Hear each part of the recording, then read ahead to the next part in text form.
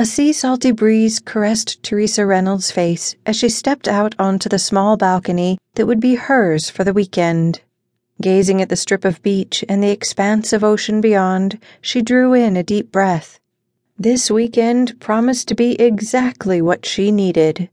Leaning on the wooden railing, she surveyed the busy lane that ran along this stretch of the ocean and served as the main thoroughfare of the town. The inn sat on the corner, its front door facing the intersection of this street and a cute little residential side street.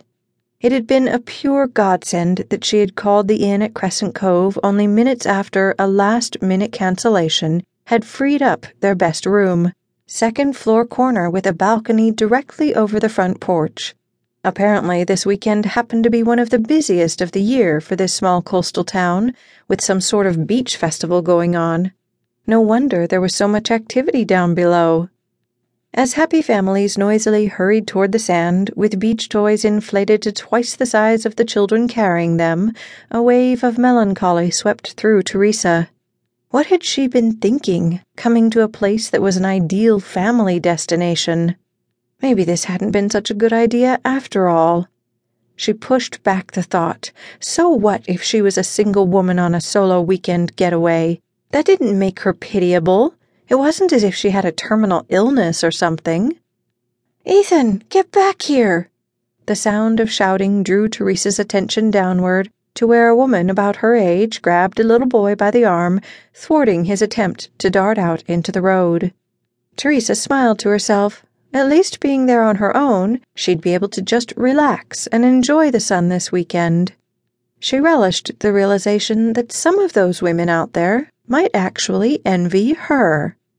Turning to go back in, she caught her image in the full-length mirror on the door of the armoire across the room.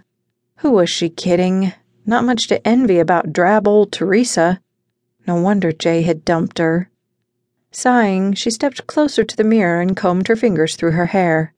Not only was it flat and uninteresting, but its reddish-brown shade left much to be desired. Feeling defeated, she flung herself onto the bed and stared up at the exposed white beams and the fan rotating lazily in the center of the ceiling. Did she even have the nerve to show her plain Jane face outside? She groaned. Maybe she should just spend her day enjoying the room, put a chair out on the balcony and read her novel, or get ahead on her Bible reading. That had been one area of her life she'd neglected in the 2 years she'd been seeing Jay. He called himself a Christian, but more often than not, he'd found reasons to skip going to church. Now that she'd gotten some distance, she could see how much his influence had pulled her away from her faith as well. The caw of a seagull through the open door reminded her that if she had wanted to spend another weekend cooped up indoors, with Chinese takeout and Netflix, she could have saved the money and stayed in her apartment. She had come here for a change of scenery and a fresh perspective, both of which eluded her at the moment. It would do her no good to stay inside feeling sorry for herself. She might as well get out there and see what the quaint little town of Crescent Cove, Oregon had to offer. Kurt Mason stepped out of his beach house onto the sandy path that cut through the small front yard. It was another warm, sunny morning, perfect for getting a little exercise and fresh air before heading in to work later. Luke, his roommate and the owner of the house, sat in one of a pair of Adirondack chairs, drinking coffee and reading the morning paper.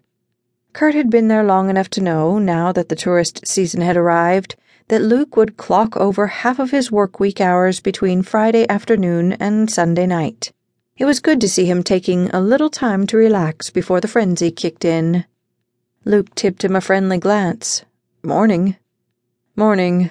Pausing next to Luke's chair, Kurt looked down their road to where it intersected the main street of town.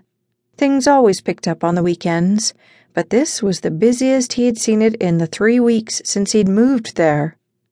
"Whoa, looks like we skipped the Friday morning calm and went straight to the weekend storm. You think things are hopping now? Just wait till this afternoon. Gotta love the kite festival." Luke swirled his coffee. "We're totally booked this weekend." That's great news for Lil, not to mention the town, but Kurt's main concern was Lily.